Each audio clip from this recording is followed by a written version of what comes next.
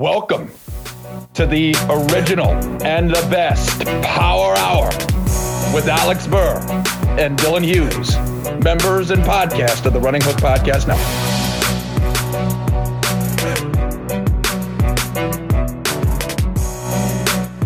Hello, and welcome to another edition of the Running Hooks Basketball Power Hour.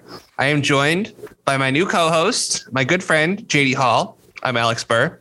JD, in the tradition, I'm throwing a curveball. When you expect a fastball, I'm not going to lie, I got nothing this week. Except, how does it feel to be a famous actor now? Okay, that was a curveball. I wouldn't say famous, but I would say it's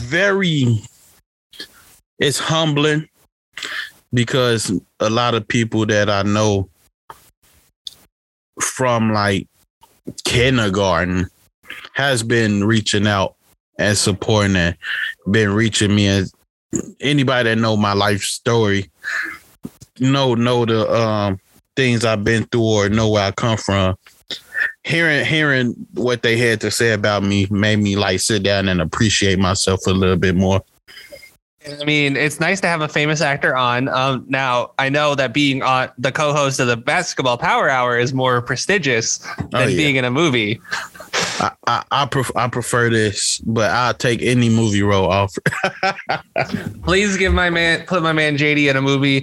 JD, I just want to say I need to thank you up front for filling in for Dylan. Dylan, obviously, again, this is very short turnaround from the last Power Hour that Dylan was in.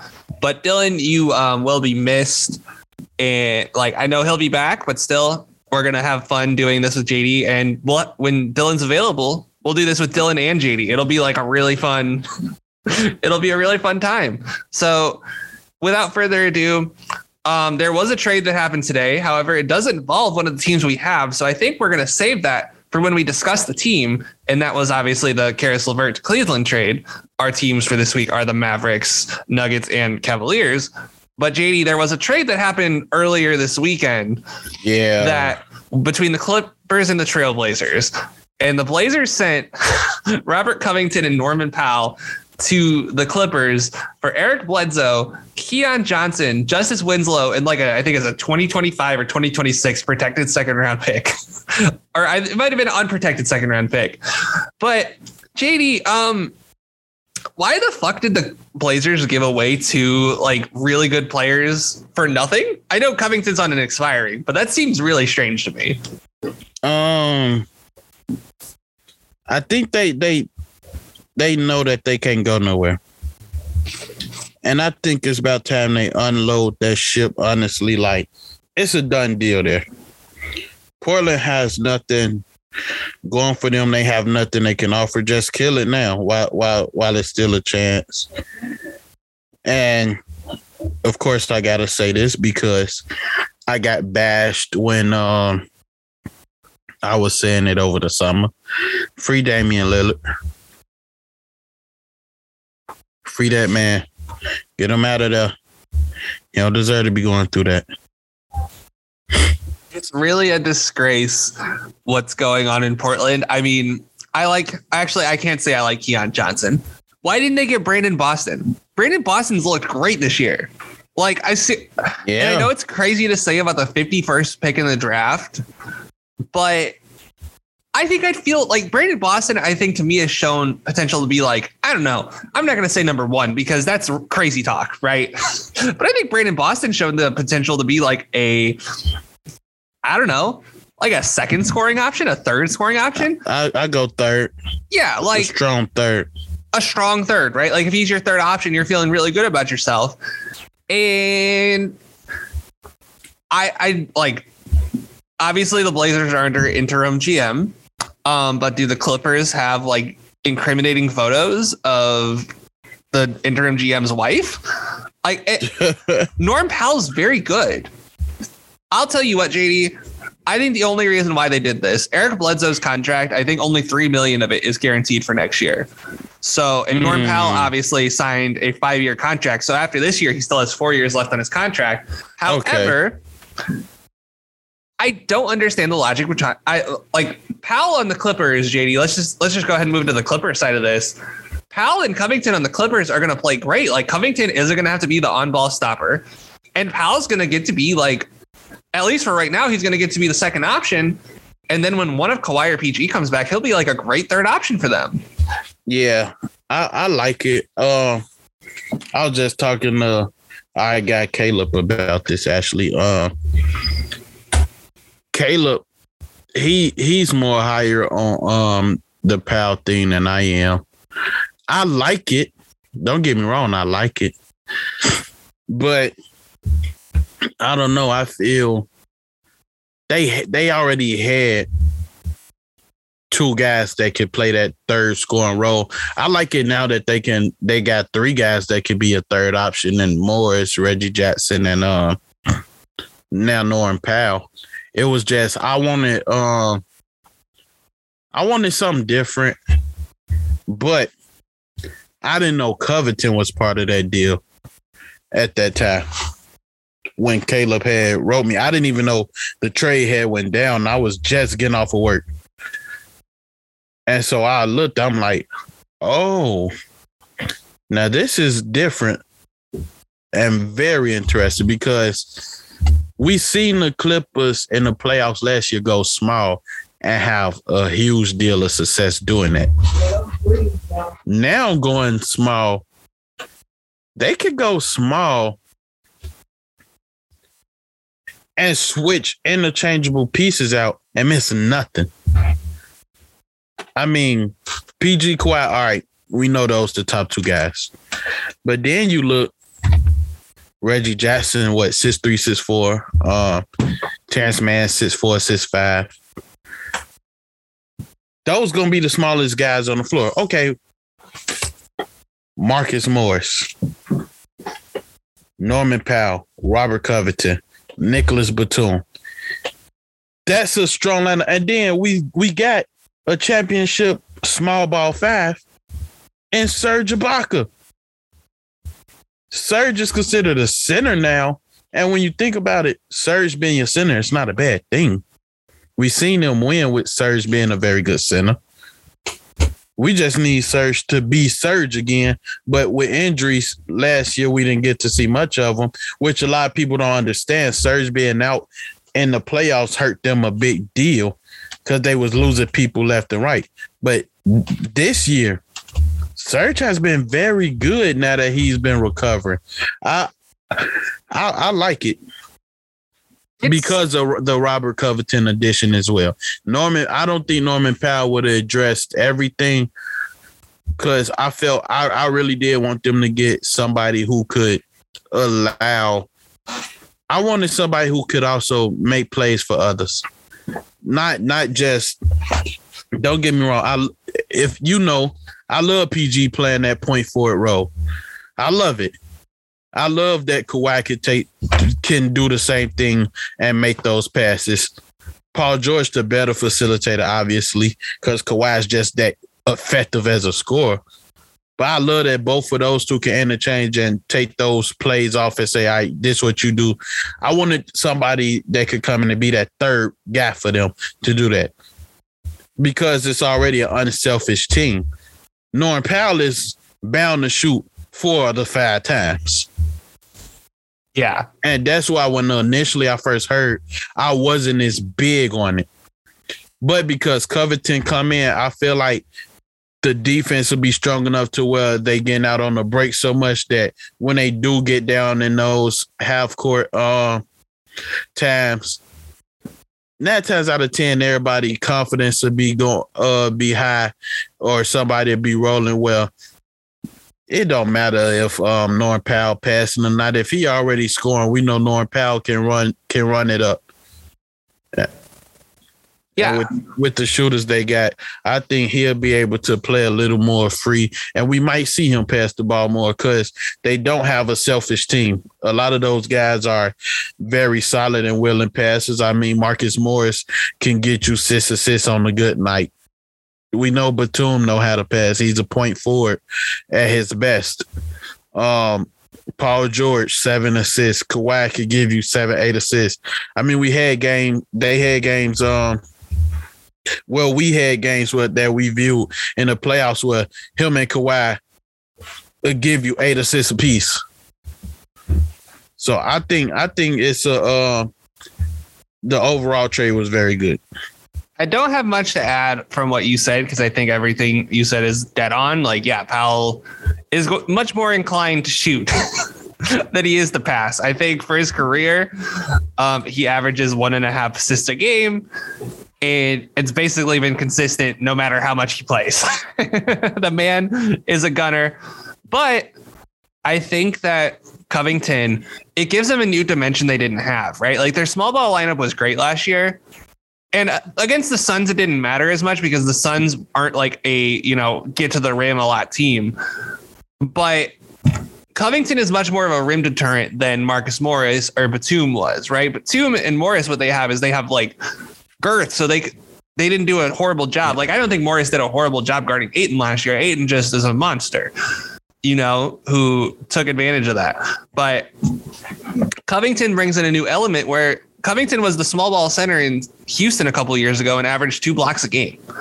So again, I'm not asking him to be the full-time center because that I think Covington the last couple of years has suffered because he had to expend that much energy on defense in Houston. But that being said, JD, I think that the Clippers, I think if they just get one of Kawhi or Paul George back, I'm not saying they're the favorites in the West, but I'd have them ahead of every other team for sure. But Golden State and Houston, not Houston, Golden State and Phoenix. That would be funny if I had Houston as the top team in the West. I'd have them for sure above every team that's not Golden State and Phoenix. I think that those two teams are the cream of the crop right now. Yeah. But even with just one of Kawhi or PG back, I think they could still, there's a chance they make the finals, a really good one. Yeah. I agree. Only thing is, it's one team I can't count out that's still out there. San Antonio Spurs. Memphis. I will talk about Memphis. They're going to be interesting, especially in a couple of weeks when we'll see where their record is. But yeah, depending on like if Kawhi came back, I give them that edge. With PG, I think it'll be a little bit of a scare. I think the Clippers could pull it. I think they should because they had a better play. I think Paul George at his best would be the best player in that series. I agree. It'll be really interesting to watch as we go forward through the season. But let's go ahead and move on to the first team on our list, and that is the Dallas Mavericks. JD, they're 30-23. Good for 5th in the Western Conference. Actually, they just won today, so they're 31-23, and I'm presuming still 5th. Last Sunday, they beat the Magic, or they lost to the Magic 110-108. I forgot they lost to the Magic. They lost to the Thunder 120-114 in overtime, and they lost to the Sixers 107-98. Coincidentally, or they beat the Sixers 107-108. Kristaps did not play in any of those games. I don't know if he was back tonight or not. I'm gonna check the box score real quick. But nah, he wasn't back. So yeah, they've been out. These are the first 4 games Kristaps had missed in a little bit, but he was doing pretty good about, staying on the floor. JD, just the first question is, what are your general thoughts about the Mavericks? Nice talent. I just don't think that roster is big enough, good enough to take them over the top. I think they have the big names. I mean, when Porzingis has played good this year, it has been really good. It's just, I believe they don't have the pieces to take them over the top. I think if they wasn't going against Kawhi the last 2 years, they get out the first round. Probably. But I don't know if the role players that's a part of their core are going to cut it. Like, don't get me wrong. The guys that they have are good. But when these are your third, fourth, fifth option, if these are the guys that's on the floor later in the game, most of those guys are players that teams would love to be the one taking a shot or be the one to say, he has to stop me on defense. Or be like, this is really all you got. Like, it's players on their team that's part of their core that teams, I'm pretty sure, look at, this is the best you got. And I don't think that'll allow them to go further. It's a fair thing to say. I think it's kind of what I've been saying the last couple of years is they have like a lot of nice pieces, right? But they don't have any guys that make you go, whoa, other than Luka. Luka is a great talent. He's probably going to make first team All NBA again this year. And I think he's already made 2. I don't know if he will, but I just feel like they give Luka first team all the time. I wouldn't. I wouldn't either. I mean, I don't think DeMar is a guard, but I would. No, they got DeMar as a forward, but honestly, man, I gotta go 2 other guards. Well, we'll get into those later. I'm sure that'll be the last podcast we do of the regular season. Will be the All NBA teams. Let's do it. I think that, like, other than Luka, like Jalen Brunson is fine, right? Like, I think Jalen Brunson, if he was in the top 100, he'd be on the borderline, right? I think Dorian Finney-Smith is on the borderline of the top 100. Kristaps is in the top 100, but like maybe like in the top 70. You know, is he better? Is he the best, tall shot blocking, power forward / center in his own division? Jaren Jackson would like a word. I think that this team, like Luka is carrying them, right? I just thought of this, but I'm sure I'm not the first person to think of it. It's kind of like the mid 2000s Cavs, right? Where they have a generational talent and they're trying to surround him with like really good vets, right? The problem is they lock themselves into this team and then it's not very good. And we know what happened with LeBron in 2010 with Cleveland. I mean, first of all, am I off base there saying that this is like kind of like mid 2000s Cleveland? I can see where you're going with it. I don't think outside of Porzingis, I don't think nobody that Dallas got is as good as Mo Williams stuff. I mean, Kristaps is better than Mo Williams. I feel pretty comfortable saying that. Yeah, outside of Porzingis, nobody else comes close. I think that like Brunson is taking a step forward, right?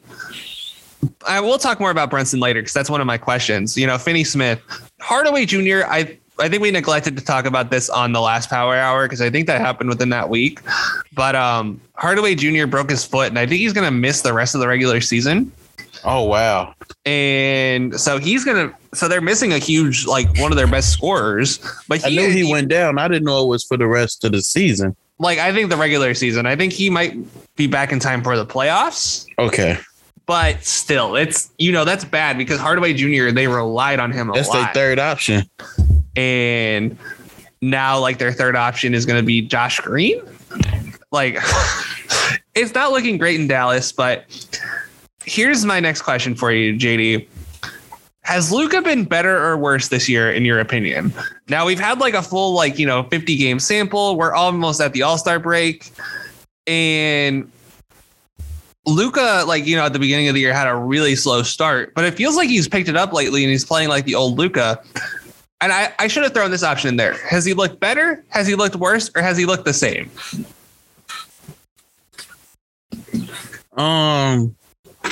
Better. I'm gonna say better because I think last year, early in the season, we know Luka likes to shoot. I think last season, and not into the playoffs, could we say, "Oh, Luka really knocking it down"? He had moments where it looked like he wasn't gonna miss, but I think in the playoffs it was like, "Oh, this guy really can shoot. Because a lot of his criticism was he shot too much. Like, not just field goal attempts, but shot too many jump shots. I think with this year, I trust him shooting. Because I think not only does he look more comfortable, but he's shown he can knock these shots down, and he has. And I think I'll say better with that. I think he's more poised. Last season, I feel like one of the things I always said, Luka turns to a big baby sometimes. It used to piss me off. Dylan complained about that earlier in the year. Like it pisses me off. I think now, like, I haven't seen him doing this much. He still got his moments, but it's not what it was. I think he's more poised, and he's like, all right, I'm gonna just take this and do what I got to do. So I'm gonna say better. I think that Luka, for better or worse, I think he's gotten maybe like a little better, but I would lean more towards the same, just because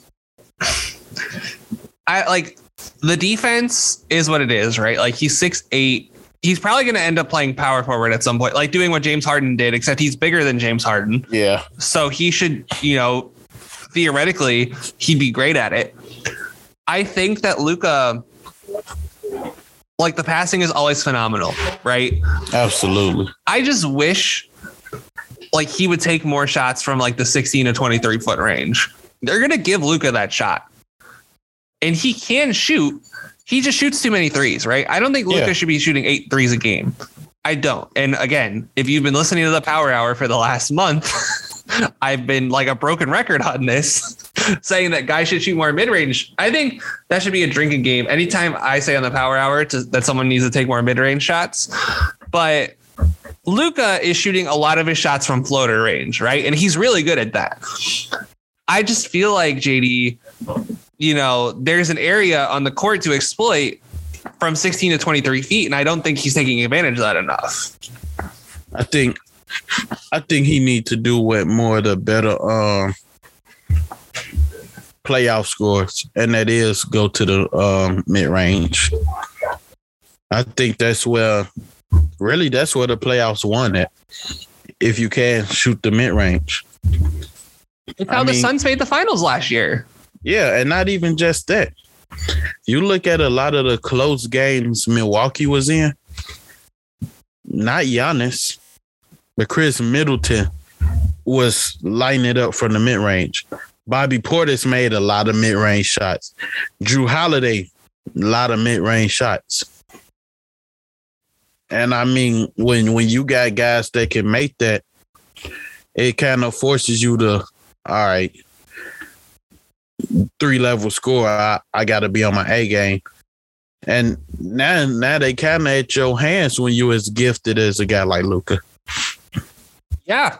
And I think that's a really good way to put it. And, he's really good at drawing fouls too. I don't know how many free throws he's shooting this year. He's down to 6.6, which in this NBA is still a lot.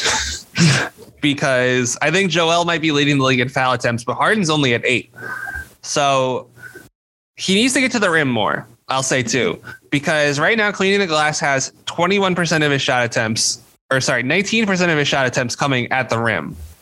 That needs to be, if I was going to create a ratio, right? Like 19% of his shots are coming at the rim, 38% are coming from floater range, 10% are coming from 16 to 23, and then 33% are coming from 3. In my perfect world, 30% of those are at the rim, 25% are in the floater range, 15% are in the mid range, and then 30% are in from 3. So that's, he doesn't even have to shoot less threes. And I'm sure my math is horribly wrong there. I'm not going to act like it probably wasn't, but you get what I'm trying to say, where, actually it would be 20% of his shots would be threes, which I think actually would be a much better percentage. It just feels like he takes too many threes. That step back, I feel like that step back 3 is a crutch, right? Because it breaks your back when you make it. But when you miss it, it's like it leads to more transition opportunities. It leads to more, you're 30 feet away from the basket so that if someone gets an offensive rebound, you have 14 seconds on the clock and you're at the logo. I just don't think the step back three, like for anyone other than Steph, is a good idea. Even I think he probably shouldn't be taking more than a couple of those a game at most. I think that the step back three has its drawbacks, and I don't think Luka is good enough to justify how many he takes. The problem is he's a volume shooter. He's not efficient enough.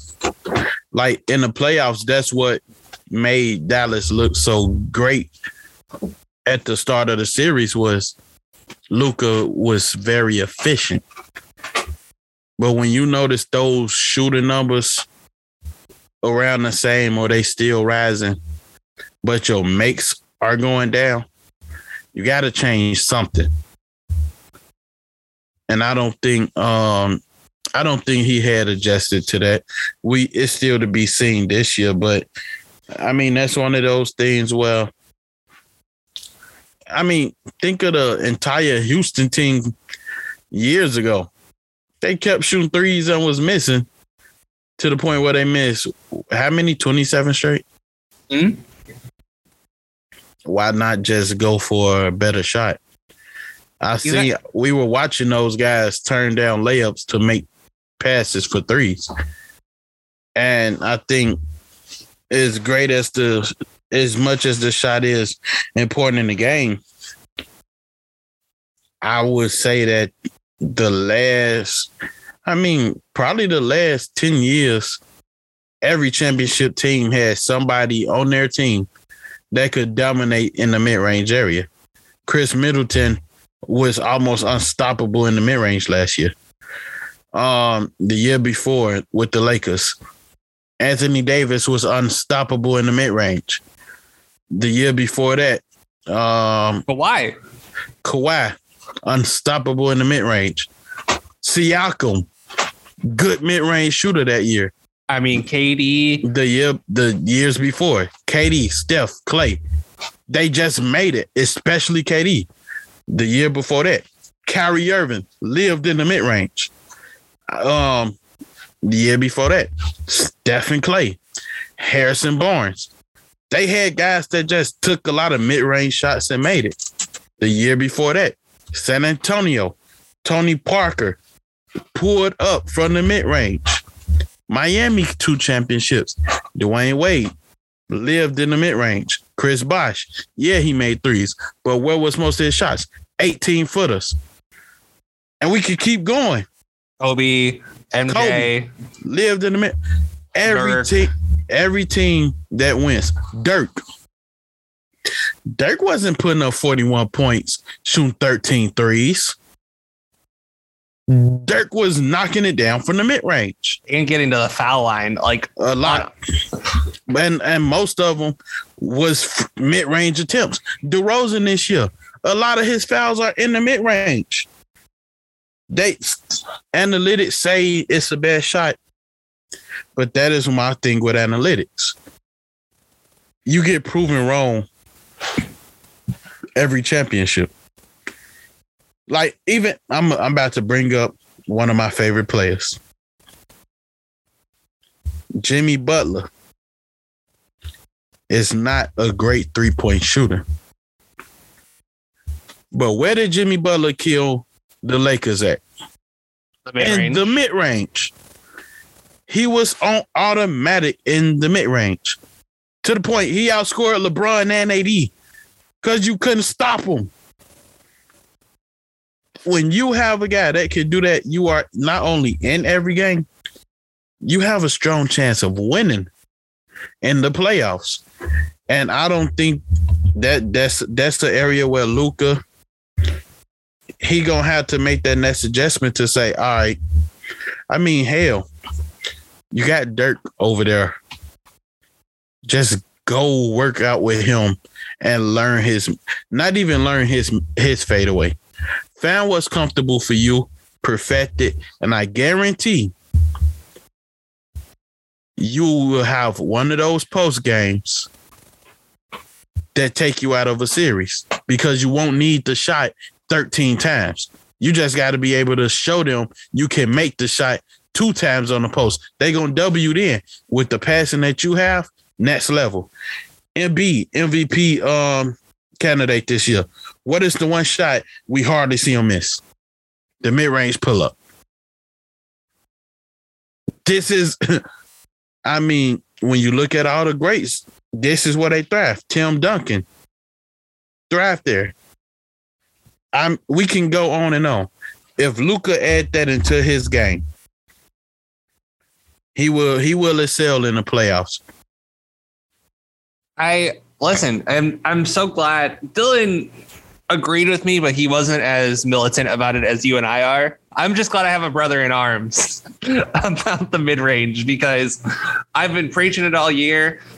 And JD's known me long enough to know I've evolved from an analytics nerd to a that guy's nice kind of watcher. I agree with everything you said. We need to move on, but those are really good points about the mid-range. And let me cap off the Luka discussion by saying this. Even a mid-range step back is better than a 3-point step back. They're giving you a lot of room in the mid-range, and your step back is good enough from 3 where you kill it if you did it all the time from 2. That's my opinion. And let's go ahead and move on to the next question I have about the Mavericks. Do you pay Jalen Brunson or Dorian Finney-Smith or both in the offseason? Those guys are both free agents, unrestricted, coming into the offseason. Dallas has a pretty heavy salary sheet, and that's not factoring it. I think Luka's extension kicks in next year, so they're going to be paying a lot of money to a lot of guys. JD, do you think either of those guys are worth, let's just say, $15 million a year? Do you think either of them are worth that? Depends on the team, obviously, but if I'm Dallas, Jalen Brunson, he has showed it. But in all honesty, Jalen Brunson right now, I think his trade value has exceeded expectations. I'll try to get some pieces back for him right now. Even if you don't get like a big name guy, you probably could get 2 bench guys that'll beef up your bench that can just score. Not even just score. I mean, you could get hybrid guys that one's a scorer coming off the bench and the other one is a guy that you wanted and you scouted and he don't get a lot of playing time and you bring out something in him. But that's all. I mean, it's a lot that goes into that, but we've seen certain teams be able to do that to pieces. I mean, hell, Javonte Green. Perfect example. I think he would have been a guy Dallas they should have threw $17 million at him. With what he's shown this year, he would have been that good for Dallas. So, but to get back to just these 2 guys, I pay Jalen Brunson because he learned how to play off of Luka and be consistent in his game. I think Dorian Finney-Smith is as good as they can get at doing that. I don't think he's even a top 5 guy in what he does. We named somebody that I'll take earlier over him 10 times out of 10, and Robert Covington. And to be completely honest, this is not the best Robert Covington that we've seen. But he's better at doing just this specific thing at what they got Dorian Finney-Smith doing. Maybe maybe the way Dorian Finney-Smith isn't the best version of him. But from what we got, and this is all we know of him, it's a lot of guys you can upgrade to fill his void.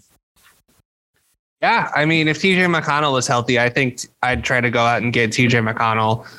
I think he's on a steal of a contract for the next 4 years. I don't know when he's going to be back healthy. I think Finney-Smith is the guy for me. Like, I don't know if I'd pay him $15 million a year.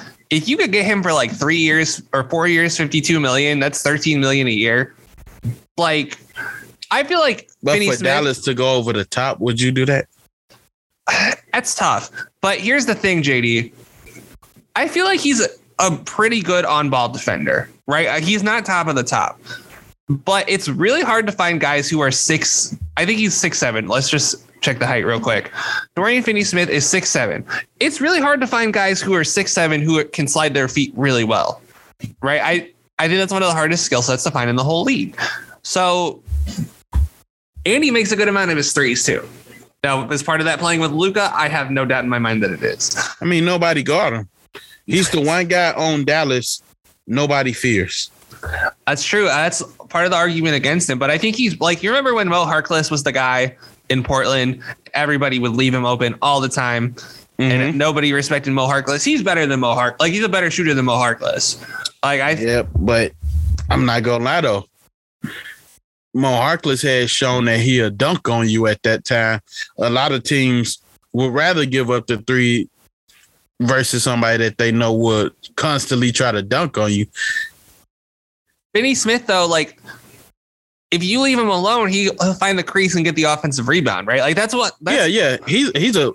I think that may be the most underrated part that I love about him. Don't get me wrong. I'm not a hater against him. I get what you're saying. Like, you're making the argument, like, you're being rational here. And you're like, okay, why should I pay this guy $15 million a year? I get where you're coming from. This is my case for it. Like 12. 12 is solid. Somewhere in that 12 to 14 range, I think. He's probably going to get more than that because we just saw what Mikal Bridges got, and he's not as good as Mikal Bridges, but he'll be like, hey, I can do a lot of stuff Mikal Bridges can do. Give me $90 million, right? And I don't think I'd give him $90 million. I mean, and it depends on the team. Orlando can pay him $18 million. And Orlando or he'd suck in Orlando. I mean, Orlando paid? What was that they paid Al-Farouq Aminu, like 17? They paid him $10 million a year, which felt like $17 million a year. Man, it felt like 17 because I mean, the year he was coming off didn't even deserve double digits. No, it did not. You are correct on that one, my friend. But yeah, I think I swear I thought his contract was way more than that. I think you said something though, and I want to get back to it. It's all situation dependent, right? Like if he was on the Jazz right now, he'd be worth $20 million just because they don't have anyone like him, right? They don't have anyone that can get a stop on the way in the way that he can. And he's not even, like you said, a top 5 guy you think of when you think of a 3-and-D wing. But on the Mavs, I don't know. I think Brunson, it's nice to have someone else who can handle the ball. Brunson's a really good passer. Like I think that's underrated. Like he gets the ball to the right spot. He's not like a flashy passer like Luka, but he gets the ball to the right spot. The ball is in the pocket all the time. I just don't know if I'd pay like that guy. Like we saw Caruso and TJ McConnell, 2 guys who before this year were very much better than he was, get the mid-level exception last year. And I think that's probably what he would get. Like, he's younger than both those guys, I think. Well, he's definitely younger than Caruso was. Yeah, he has to be younger than both of them, but still, I don't think I'd pay him a whole lot. On to the last question, JD, before we move on to the Denver Nuggets. Is there anyone in the West that you think they could beat in a series? And what I should have phrased this better. Are there any top teams you think they could beat in a playoff series? Because they could probably beat the Nuggets right now. Yeah, I would say they beat Denver. Minnesota.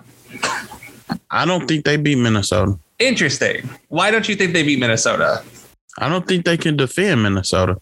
Minnesota is very dynamic on offense. I mean, when they guys clicking, D'Lo, Anthony Edwards, and Cat are damn near unguardable. Now, can we see that for a 7-game series? That's to be seen. But to be honest, I don't think that Dallas have anybody to throw at them. Dorian Finney-Smith on Anthony Edwards. I'm going to take Anthony Edwards 4 games of that 7. And they have nobody to guard D'Angelo Russell. And Cat is Cat. Yeah. So you take Minnesota off the board. I mean, I think they could possibly, but right now I'm willing to bet on Minnesota because I think they had a better players and they got Vanderbilt's. They got guys that actually they can throw on Luka. Yeah, Vanderbilt's the one. Like, he deserves to make all defense team this year. That guy is insane. So he's insane. We seen Patrick Beverly get on the Luka skin for 2 games. But Luka abused him. Yeah, when he chose to just dominate him. But the first 2 games, the Clippers, when they said, all right, Pat, you guard Luka the first quarter. He caused enough havoc in the first quarter. Now, after the first quarter settled down, I'm not going to lie. Luka said, every time this baby is on me, I'm going to the hole. But for those 2 first quarters, Patrick Beverly did enough for the Clippers to stay in the game and ultimately win them. Okay, so I think I'm not saying Patrick Beverly could guard him. Don't get me wrong, but all it takes is 1 quarter. All it takes is 1 stop, and then your best players have to do the rest. Luka is the best player of them all. I think the next 2 go to Minnesota. I like the next 3. It's a toss-up for if I'm going to say all 3 of them are better than Porzingis, because we don't know what Porzingis we're going to get. True. But in the series versus Cat, I think he has a good chance of actually doing well, because I think, he would have to play more. Okay, so I'm going to go rapid fire. I'm going to name a team. You say, yes or no, can Dallas beat them in the playoffs? That's all I want. Yes or no. Phoenix Suns. No. I also say no. Golden State Warriors. No, hell no. That is also an emphatic hell no. Memphis Grizzlies. No. I think there is a chance. The only way it happens is if Luka goes supernova. But I don't think Luka have to average like 37 a night. Which he did in the Clipper series. And they lost.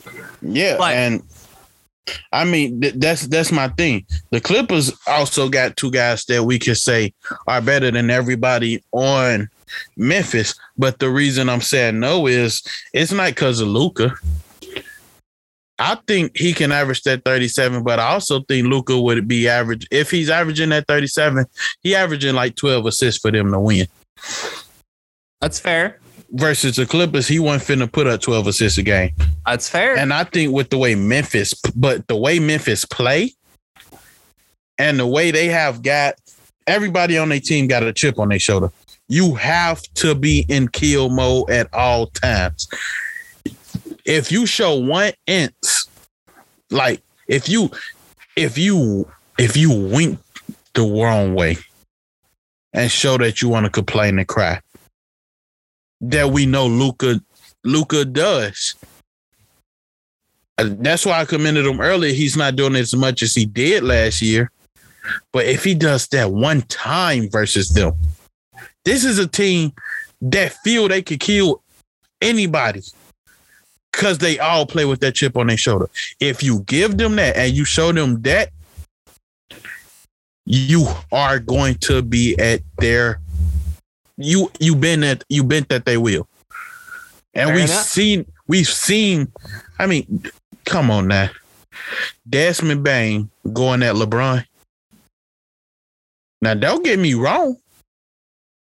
Desmond Bain has shown to be a very good player. But come on now, LeBron is top 2 all time. If they're not scared of LeBron, they're not scared of anybody. So that's a good point. All right. Are they beating Utah in a 7-game series? Yes. Okay. I think this one's a toss-up. Are they beating Denver with one of Murray or Porter back? Oh.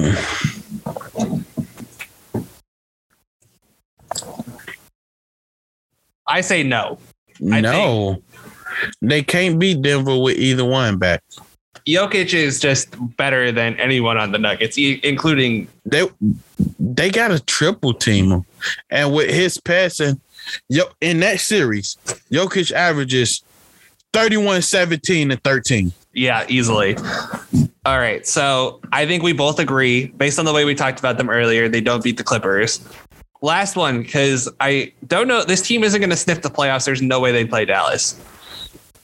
Do you think they'd beat the Lakers in a 7-game series? No. I don't either. Like, wait. There's one way. Okay. The only way that they can is if Russell Westbrook plays like he's played the last couple nights. Yeah, it's not looking great for our guy Russ out in. Now, if Russ get back to playing with that confidence that we know that he has, because right now I think Russell Westbrook lost his identity as a player. To be completely honest, sometimes I don't know who the hell he is out there. I think as a guy with the confidence that he has shown, I think he's lost his identity just a little bit. We know at heart Russ is a killer. We haven't seen that of him as of late. And I hope he gets back to it. But if Russ get that attitude again, they don't beat him. But if he play like he has been lately, I think they can win only because the Lakers won't be able to defend them. They won't be able to defend the Lakers, and it'll come to a team that can get a stop. I'll put money on Dallas getting a stop before the Lakers. Yeah. I mean, Dallas has the 6th best defense in the NBA right now, according to Cleaning the Glass, which I would not have thought what is possible before the year. But hey, I got to give Jason Kidd props. They're not showing it. OKC had them. I'm not getting into that game. That game was... I lost money. It was brutal at the end. But JD, I think it's time for us to move on to the Denver Nuggets. They are 29-24, good for 6th in the Western Conference. So we have the 5th and 6th teams in the West today. Their last week has been pretty interesting. They absolutely gobsmacked the Bucks 136-100. They lost to the Wolves 130-115. They lost to the Jazz 108-104 in a game where none of the stars played. I think Trent Forrest was the leading scorer. Yeah. And I don't know if you've ever heard of him. I did. They lost to the Pelicans 113-105. And then they beat the Nets I think it was 124-104. And the Nets are in the midst of an 8-game losing streak. Holy shit. But JD, the first question about the Nuggets, really the only thing to talk about with them right now is just Jokic. And my first question is just this. Right now, in your top 10, where is Nikola Jokic? It's hard. It's so many guys out. But it's hard to say less than top 5, less than top 7, higher than top 3. But if we just going to go based off of numbers and strictly numbers, Jokic number 1. Jokic has been putting up numbers every night. But it's more than numbers that goes in the winning. And that's where I'm saying what I'm saying. But I say, as far as numbers go, number 1. But as far as players go, it's hard to say outside of 5 to 7. I have him. So if Kawhi was healthy, I'd have Jokic at 5. Kawhi's not healthy. So right now I have Jokic at 4. I think Jokic is just incredible right now. Like I watched, so there was like some highlights going around a couple of weeks ago when they played Memphis, right? And John Morant's cooking him. And the whole time I'm thinking, Jokic isn't playing bad defense here. Ja is just that man. Ja is just that guy you can't stay in front of. And what's been the complaint we've always heard about with Jokic? He can't play defense. Well, now he can.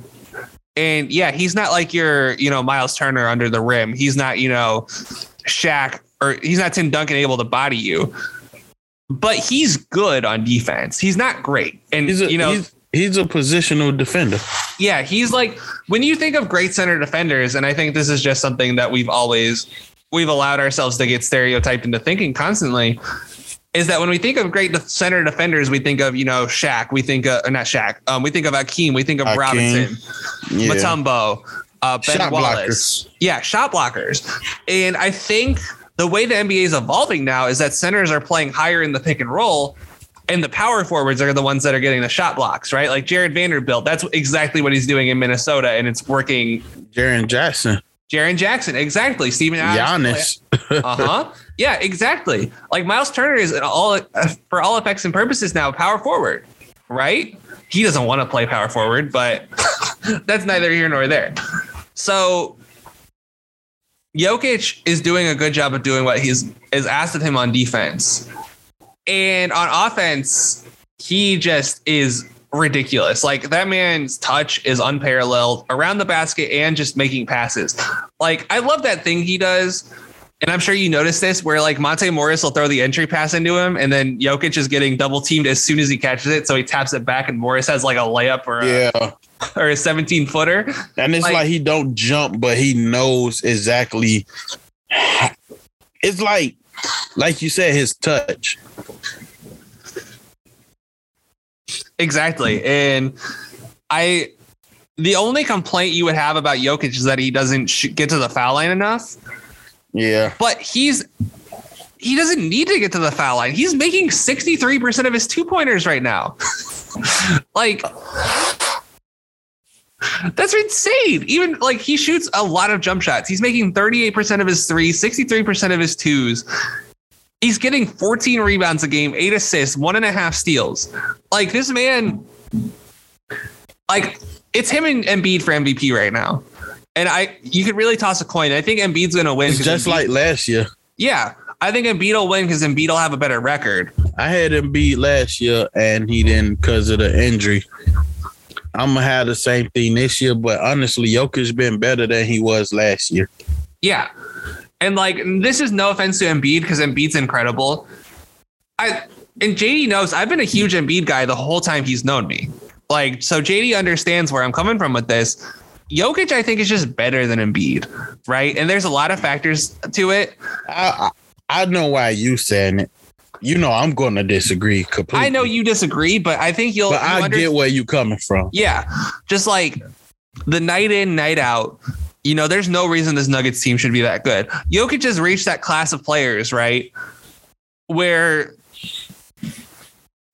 you can have a subpar team around him and you'll still win games. You right? win 50 games. You'll win 50 games. And that's a real, I don't think this team's going to win 50 because I think they're already at like 23 losses or they're at 24 losses. So they'd have to lose 8 games the rest of the year. And that's not going to happen. Yeah. But if they win 47 games with this roster, no offense to Will Barton. Will Barton's not a second option kind of quality guy. Aaron Gordon is averaging 15 points a game on 51% shooting, and almost all of that can be attributed to Jokic. All of it is. Monte Morris, 38% from 3, 47% from 2. All of it's Jokic. So, JD, they stole your guy Bryn Forbes from the Spurs. I really like that move for them. He gives them like an element they didn't have, and plus they don't have to play Campazzo now. Campazzo. The flowers off that rose, folks. He is not one highlight play, and that's the game. Yeah, and he's not going to see the court anymore. I don't think. But JD, I feel like Jokic to me, like he's in that classic guy now where if you have him on your team, you feel really good about your chances of advancing very far in the playoffs, and if you don't, like you're not disappointed, but you're like, damn, we have this guy and we couldn't win. I kind of feel like Jokic is in that territory now. I can agree with that. And it's just because he's one of those guys that's just unstoppable. I mean, the guy can't jump over a penny, and he's still going to give you 25 and 13 at least. He's just one of those guys like positional guys. Like he just know where to be. His IQ. He's the Okay, hit me when I say this, and I hope basketball brainiacs understand what I mean. He's a Greg Popovich type guy. Anybody in the Spurs system until now hasn't been athletically fit guys. There have been guys that just know where to be. And they play in a position so well, they were greater there. Like, how many guys outside of Kawhi we could say have been better outside of when they played for Greg Popovich? True. And that's what I mean. Like, you would think that he went to Greg Popovich school because he just knows where to be, how to play the game, how to find the slightest mistakes and everything. Like, his IQ is off the charts. And it's like he's not a student of the game anymore. He's a master. He's teaching you what you're doing wrong as he's exploiting it. And you still can't figure it out. He's telling you, stop dropping your leg or I'm going to kick you there every time. I mean, stop picking up your leg or I'm going to kick you in the thigh every time. And because you're so scared of that leg kick, you keep picking it up and it's landing on your thigh to the point you can't move it anymore. And now he walking around you and picking you apart. And that's how I feel. Whatever he wants to do, he's telling you this is what's going to be your weakness. And I'm going to do it. And I'm going to tell you what you're doing wrong and you still won't be able to stop me. Like years ago, remember they played the Spurs and they won 7 games? Mm-hmm. What did I tell you was the only thing that I believed in my Spurs winning? Jokic not being aggressive enough. And I mean, when he chose to be aggressive, I told you after game 5, the Spurs was done. I said, not with him shooting like this. And every year in the playoffs, he has become more and more aggressive. To the point where, yeah, the Lakers Denver series didn't look based off of the games played, it don't look like Denver's was ever in the series, but Jokic still had his way. He just got slowed down from all the physical contact. Jokic still played superstar level every night and gave Denver a chance every night. If he had a third option at that time that he could depend on, could have possibly swung that series. I'm not going to lie to you, JD. Before you said that, the way I remember the 2020 conference finals was that Jokic got shut down.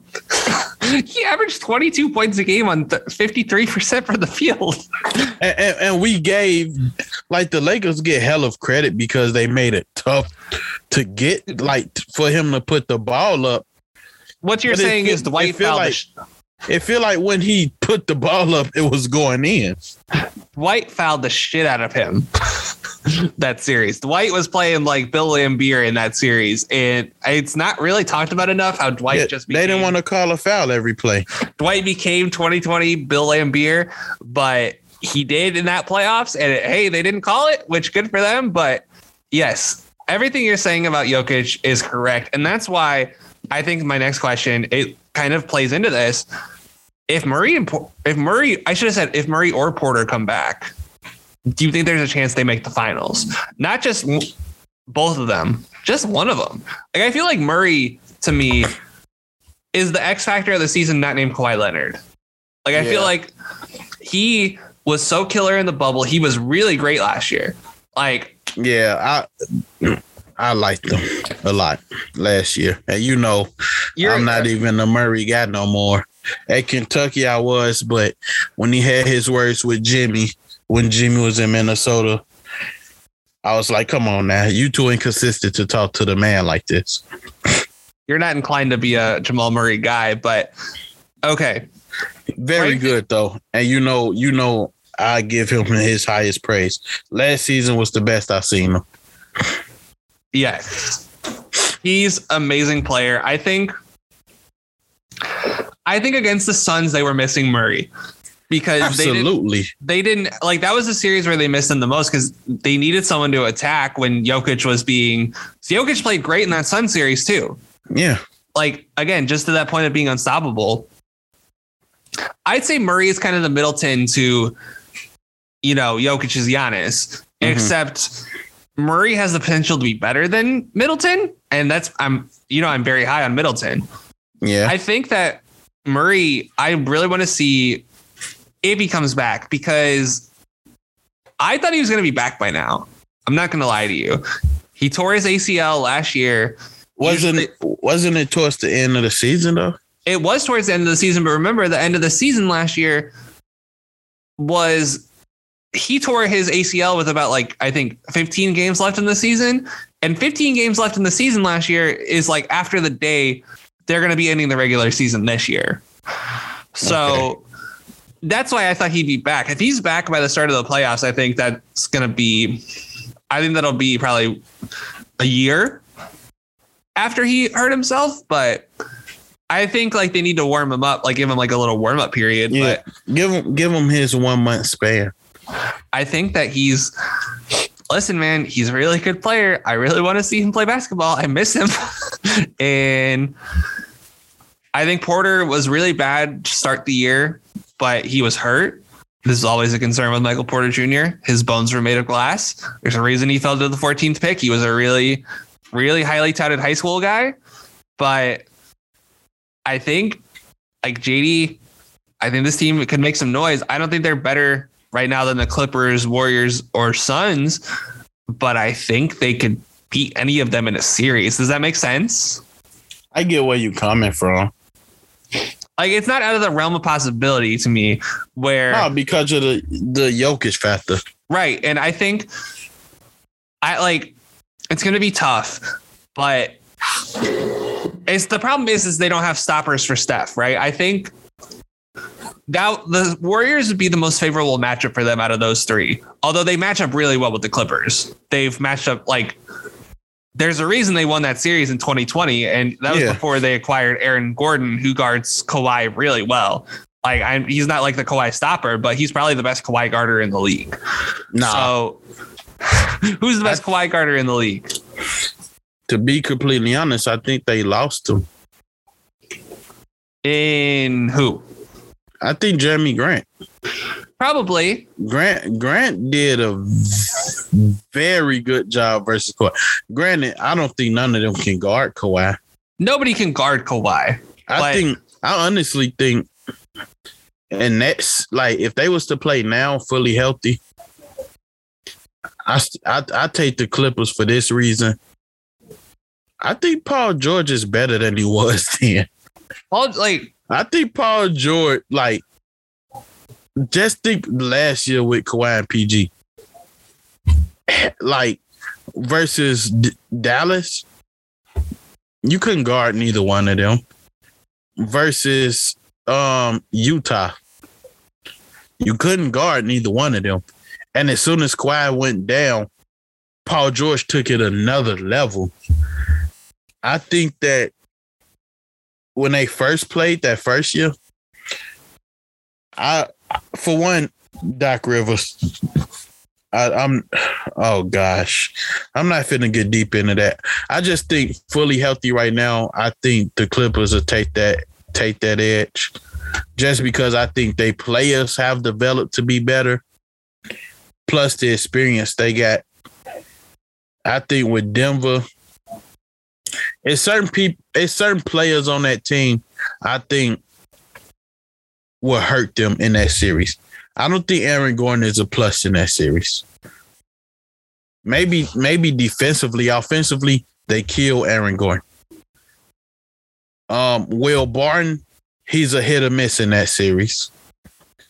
It's when you in the playoffs, you need guys that's going to show up, and you need your consistent players. Then you just need guys to have a game. Will Barton will give you a game, but on the consistency level, I'm gonna take the Clippers guys. Plus, they got more guys that can give you a game. You know what Kawhi PG is gonna do. You know what Jokic is gonna do. You know what Jamal Murray is gonna do. And you know my biggest thing with Jamal Murray was his inconsistency. He's reached that level. I got to put him in there with those guys. So you got 4 guys right there. Consistency. Now you think of the guys that'll get you a game. I'm going to throw Will Barton in there. He gets you a game. Who else gets you a game for Denver?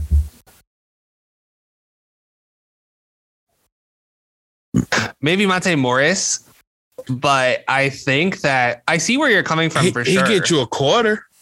Yeah. It's but not get like, you a game. I'll tell you what. Is he your Reggie Jackson? Maybe this might sound crazy. Maybe it's Bones. Maybe it's my guy Bones Highland. Bones Highland. Shout out to him. Like, first of all, the best name in the league. Really, I shoehorned that last question in. Who have the non-Jokic bright spots been to you? I want to talk about Bones, man. That dude can put the ball in the bucket.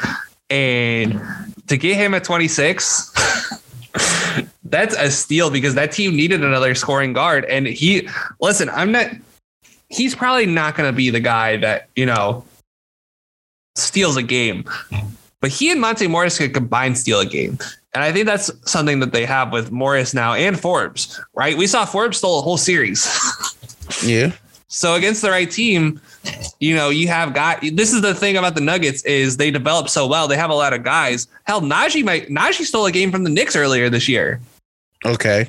It's the Knicks, so take that with a grain of salt. But they just have a lot of guys on their team. I feel like this team, they're not as good as they were last year. Yeah. But if Murray was healthy, I'd be willing to entertain a different conversation. But JD, for the sake of time, let's go ahead and move on to the Cavs because we got a lot to talk about with the Cavs. They are Eastern Conference standings. They are 33-21, good for third in the Eastern Conference. Such a tight conference. There's a game and a half separating 1 and 5 right now. Who's in first? The first seed is the Miami Heat. The Bulls are a half game behind because they played one fewer game. Cavs are third. Bucks are fourth. They're tied with the same record. And then the Sixers are fifth. Yeah. The Raptors actually have slipped into the playoff conversation, folks, between this power hour and the last one, since the Nets are on a losing streak of epic proportions. But the Cavs have had a bad week. There's really no other way to say it. Garland's been out for most of these games. Yeah, unfortunately. They lost to the Pistons last Sunday, 115-105. They beat the Pelicans 93-90. They lost to the Rockets. Again, they lost to the Rockets 115-104. And then they beat the Hornets 102-101. And then today they beat the Pacers 98-85. And the Pacers are a relevant team to our discussion because they just made a trade today, like literally an hour before the game. The Pacers was destroying them actually earlier. The Pacers had a very big lead early in the game, and then shocker of all shockers, the Pacers blew it because they suck. Shout out to the Pacers front office. They gave LeVert I think it was actually a good deal for the Pacers, but we'll talk about that. They traded LeVert and a second round pick to the Cavs for this year's first round pick from Cleveland, Houston's second round pick, I believe another second round pick from the Cavs, and Ricky Rubio's expiring contract. JD,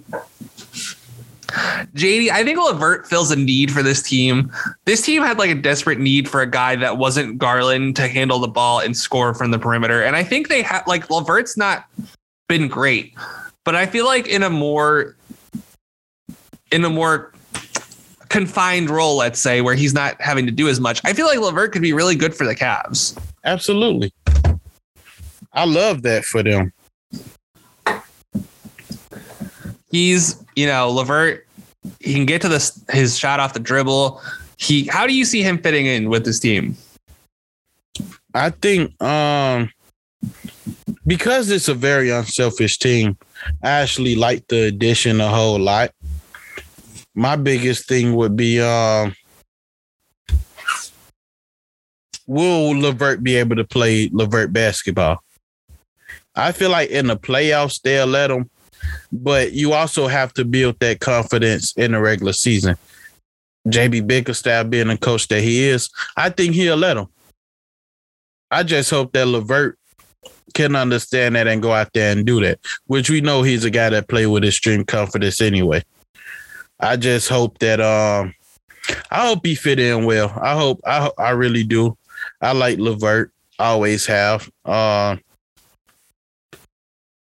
Yeah, I think he fits in well. I mean, my favorite thing is they letting Garland be Garland, which I got ties to Darius Garland from elementary school. So I love the fact that he's getting his opportunity, and not only getting his opportunity, this guy's relishing in the moment. All-star him, please. I think he was an all-star, wasn't he? No. He didn't make the all-star game? I swore he made the all-star game. I do not believe. He made the all-star game. He did make it. LaMelo Ball didn't. I knew one of them was going to get screwed. And there was a lot of guards this year, JD. So one of them, they should have made DeRozan a forward, actually. That's why they should have made DeRozan. But he was a guard on the starters. So that's why he took a guard. He was a guard on the starter? Mm-hmm. So yeah. But okay, it's Trae Young, him, Kevin Durant, Giannis, and Embiid for the starters. Right, yeah. And then DeRozan was supposed to be a forward. Yeah, but we know why they did that, though. Of course.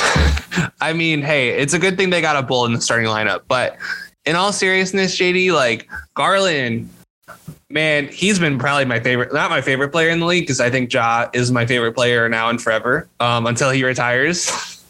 But Garland and Ja in the same draft class is insane. And what he's doing off the dribble is ridiculous. How he's facilitating a team that is playing 3 7-footers and thriving, right? This team doesn't play like any other team that we've had in forever, maybe? Like, at least, like, no team, like, okay, this is obviously a stretch and they're not this team. The last team I can think of that played 3 guys this big was like the 80s Celtics when they played. They're huge. Like Bird, McHale, and Parrish. But I don't think I think only Parrish was 7 feet tall. Even then, I don't know if he was 7 feet tall. And again, they're not those guys, but it just goes to show how rare it is in the NBA to have 3 giants on your front line and to have like a good defense. And I think this team is really unique. I like what they're getting from their bench. I love what Kevin Love's been doing this year. I love it. Osman's been great this year. I really like the Rondo pickup for them. I would like them to get another backup point guard because I think Rondo's old. But if Rondo's your third, that young guy they got is a Goodwin.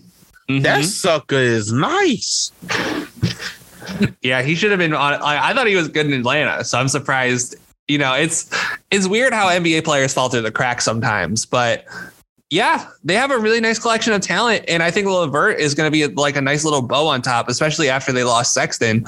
And there's still a chance they bring Rubio back next offseason. Like Rubio can re-sign with the Cavs, so if they want to keep the good vibes rolling, like JD, I think we need to move on to other parts of the team, but just real quick.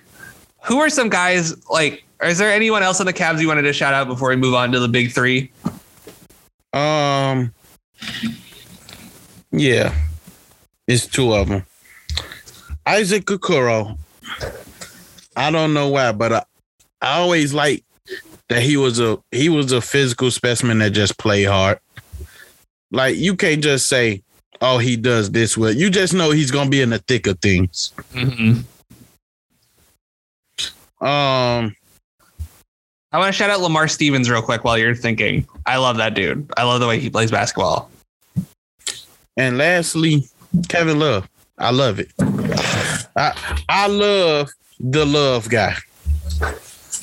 He's not going to win 6th man of the year because that's going to be Tyler Hero, but he should be second on every ballot. Like what he's doing And we've known Kevin Love has been this good for a while, so it kind of makes you wonder, why are you just now doing this?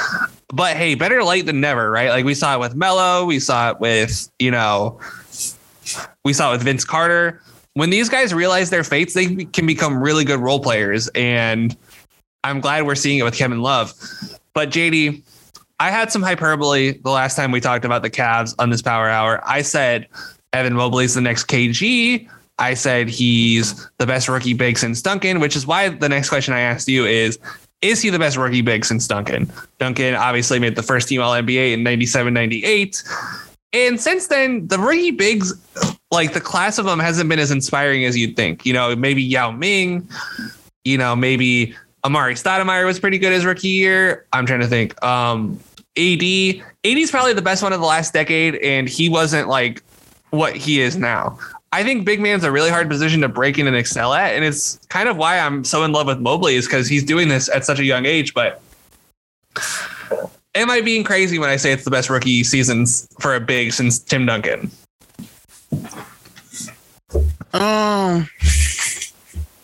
Okay, so I got two names for two different reasons. One being Joel Embiid. I did not count him. And the other one would be that freak man, Blake Griffin. I think Blake Griffin came in and like with Mobley, it's more technically sound, but everything Blake did, it was loud and it was a momentum changer. Like, I think, and it's because his motor was so high, it wasn't like, oh, it's one play that's changing. It was like, damn, this dude just went on a stretch of big block, big rebound, big dunk, got fouled. And it's like Blake's motor just was so freaking contagious when he first came in the league. Now, I obviously believe Mobley more skilled and more technically sound, but I got to put Blake and Embiid up there. So I think the reason I didn't think of either of those guys is because they missed their first year. And Embiid missed his second year. So Embiid was in his third year when he finally started playing basketball. And here's the other reason why.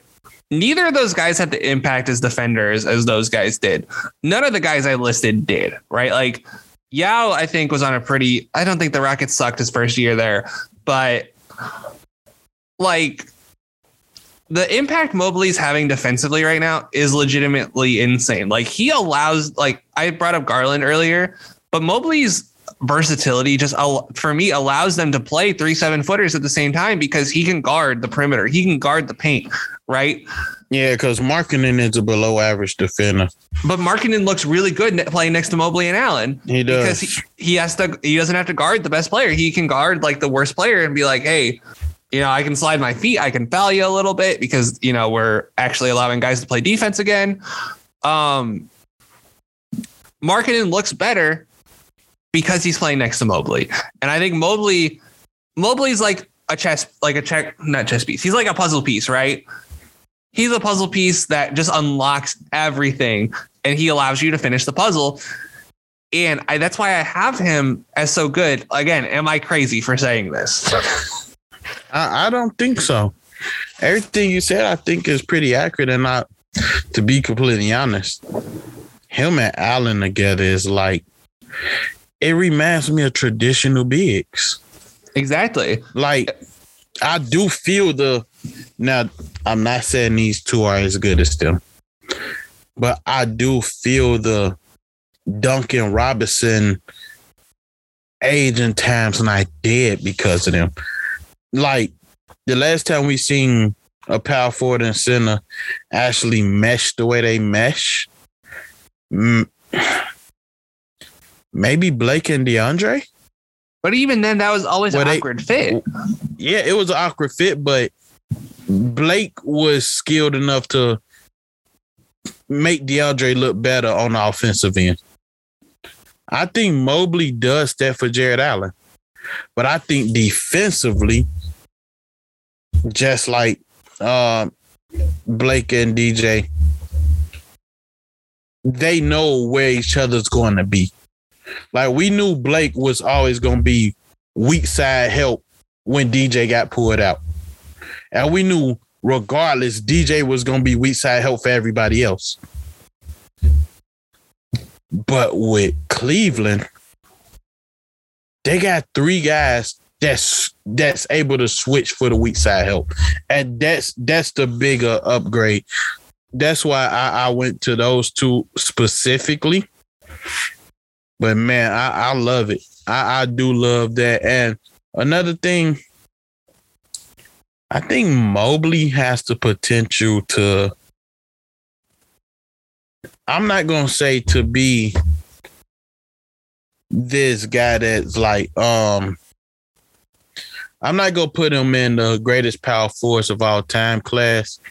But what I'm going to say is one of the most talented and skilled guys of this generation. I think he's this generation's KG.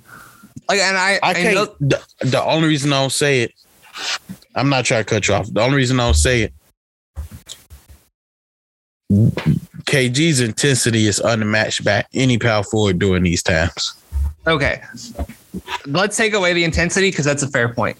Everything else, I mean, it's KG. It's like defense is a lot better when he's on the floor. Offense is a lot better when he's on the floor because he can. KG, I think the beauty of his game, and I think what's been lost to time, and his prime was 10 years, like not even 10 years ago. His prime ended like 15 years ago. Like what's been lost to time is that KG was a glue guy playing a superstar's game. And I think that's what Mobley is. Like to have a superstar who can play a glue guy kind of game, who can fix the holes around your roster on both sides, that's like unparalleled talent. And I think it's why players talk about KG a lot more highly than maybe the media does. And I think KG is he's probably the most underrated great of our generation. Like, I don't really think it's close. And I think Mobley has the same skill set, and I think that's terrifying for the league, especially that he ended up on the team with Garland and Allen. Yeah. And I think that leads me to my question, JD. Is Allen, Garland, Mobley the best young trio in the league? I think it has to be a definitive yes. So, okay, let me throw out a couple options.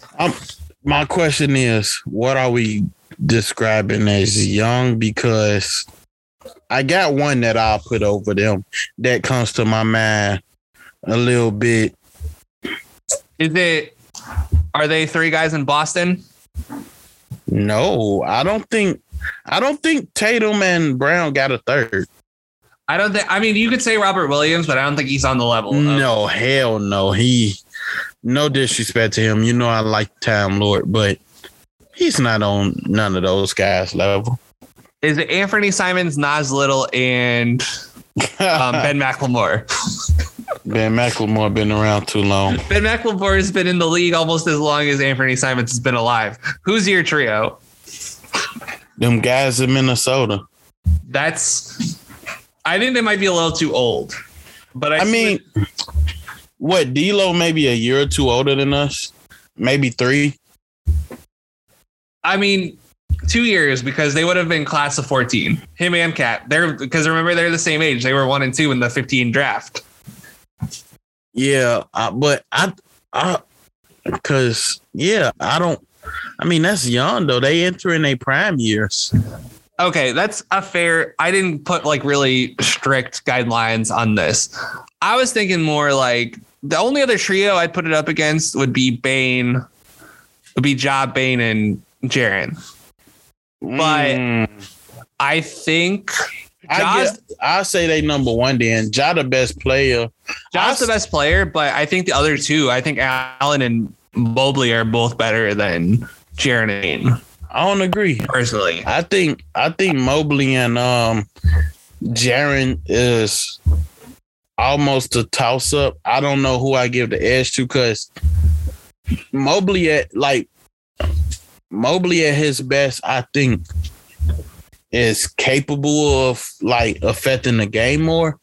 But I think Jaren at his best changes the game more. If that makes sense. I see what you're saying. Like Jaren, I mean, the last couple of months, he's probably the defensive player of the year. And if he doesn't get hurt, he's probably going to win, since Gobert and Draymond have missed a lot of time. And obviously Kawhi is a perennial defensive player of the year candidate, and he's missed all the year. So Jaren's probably going to win defensive player of the year. I think that, I don't know. I see your point. I would probably lean Cleveland, but that's just because I'm such a fan of what all of them can do. Yeah, I lean to Cleveland because I think they are better than Bane. Yeah, that's for sure. But I just think that you could argue that I think you just can argue that Jaren is in that same class with Mobley. I think that's fair. And Allen. I think we'll see in the playoffs, because playoffs will be a big proving ground for both of them. I was going to ask you if you were upset that Lowry can play defense now, but you don't think you think he's a fraud, basically, still. I'm not saying he's a fraud, but I just don't think he's. How can I say this? He didn't give us his best. Yeah. Oh, it's very obvious. And he is killing it in Cleveland this year. His shooting is not good. And also he has missed he's going to be out for a good amount of time with an ankle. This year he's only shooting 34% from three, but the threat of he's kind of like a Miles percentage, right? Like I think Miles the last couple of years had a misleading 3-point percentage, but that's because he was being guarded so tightly. Lowry is a really good shooter. We saw that in Chicago. Yeah. And I think he's being guarded real tight since he's by far the best perimeter shooter out there. And, he's being guarded real tightly and he's missing a lot of shots, but the threat of him is creating spacing for the Cavs. And I think it's really important. The last question I have, JD, and I think this will be a good question to wrap the power up with. The East is really tough this year. I mean, Brooklyn's the 7th seed, for crying out loud, and they're going to get KD back after the All-Star break. Which they need desperately. They need him back bad. I think the Raptors are really good. I think the Hornets are really good. I think the Hawks are really good. And now that they've got Cam out of there, their shot selection rotation makes a lot more sense.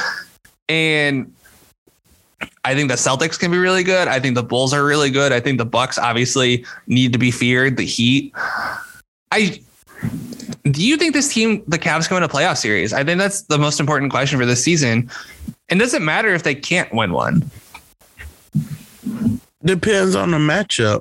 I don't think they can beat a healthy Brooklyn. I think they dominate on the inside, but I would take Kevin Durant, Harden, and KD. And Kyrie playing the three and mid-range game more than I trust the other Cleveland pounding it on the inside every play. And don't get me wrong, the inside is easier to score at, but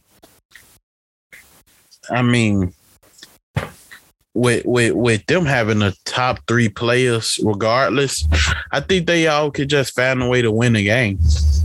And when you got Kevin Durant, he's going to give you 3 games. He gives you 3 games.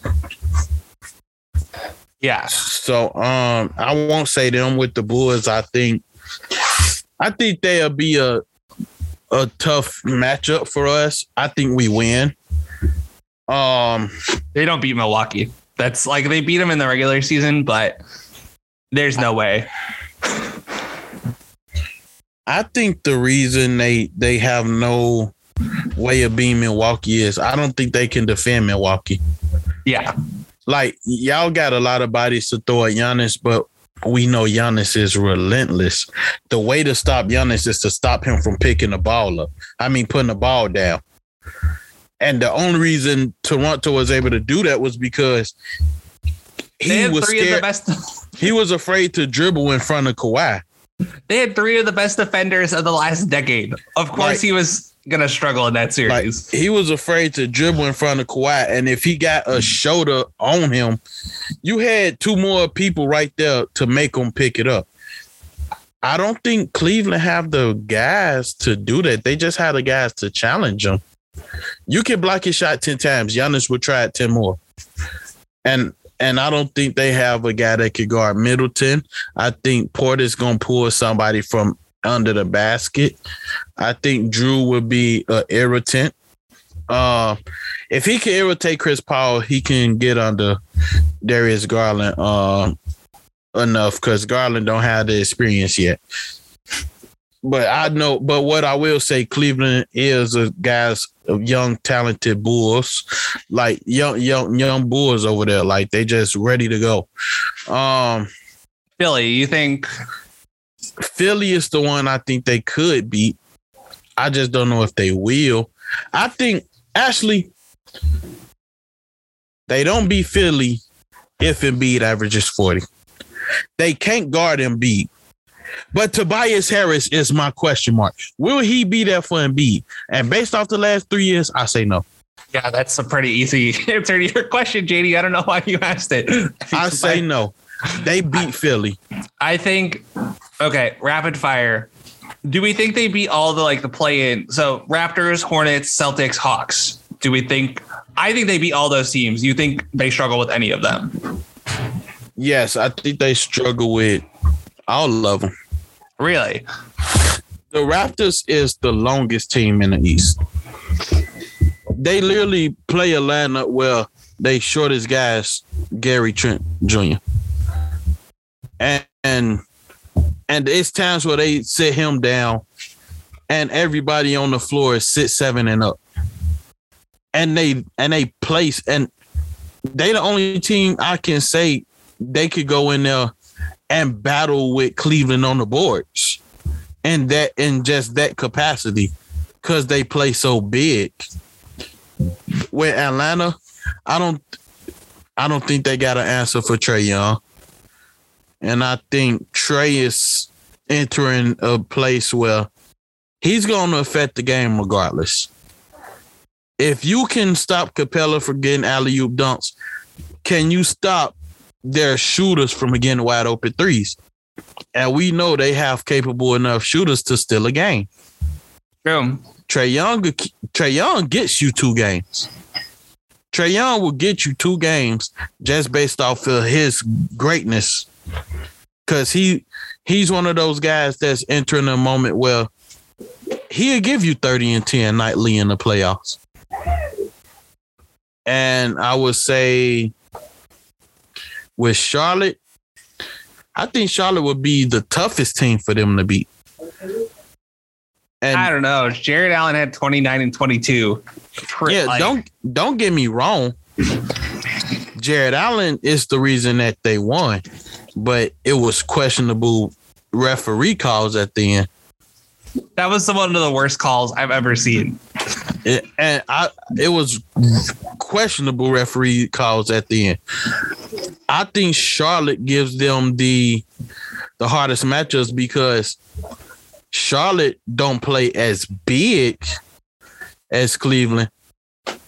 But when your shortest guy on the floor is LaMelo Ball, who's 6'8", 6'9", you throwing him, Bridges, Oubre, PJ Washington, and Plumlee out there, or they'll take out him and what's the other guy name? McDaniels? Yeah, they throwing out McDaniels. You think like, yeah, they might get a lot of offensive rebounds, but Charlotte is so freaking athletic. And then I didn't even mention Gordon Hayward. We can argue Gordon Hayward is the most solid scoring option of either team. I think Charlotte is the hardest matchup, but I think they can. Don't get me wrong. I think they can win them all, but I think versus Charlotte, it's a way. It's about the bounce of the ball. I think that's a good way to wrap it up. And Make sure you check out JD. What's the name of your movie for everyone that needs to go check it out? Proverbs 31 on Amazon. Make sure you check it out. Word of advice, because I still haven't had a chance to watch it yet. I'm going to sit down and watch it, sometime in the next 2 days. Make sure you look for it on the Amazon Prime website, not like the Amazon Prime, video app. I think it's a little harder to find that way. Just a word of advice for everyone who wants to listen. And leave a review. When you go to leave a review, just search Amazon. You search the movie and go write a review. And make sure you say JD sucks and everyone else is great, because that's what we do here. Make sure you check out Facts and Stats. Facts and Stats is rolling. It's rolling along great. Make sure you tomorrow. Oh, there you go. Make sure you check out the new one. Make sure you check out LynnSanity. I think they're taking this week off. But last week they had really great coverage of the Brian Flores situation. They had really great coverage of this games that went on. So make sure you check that out. Make sure you check out Circle City Cinema. They're dropping 2 episodes this week. They're Book of Boba Fett episode, and then I believe they're reviewing The Last Duel. So make sure you check that out.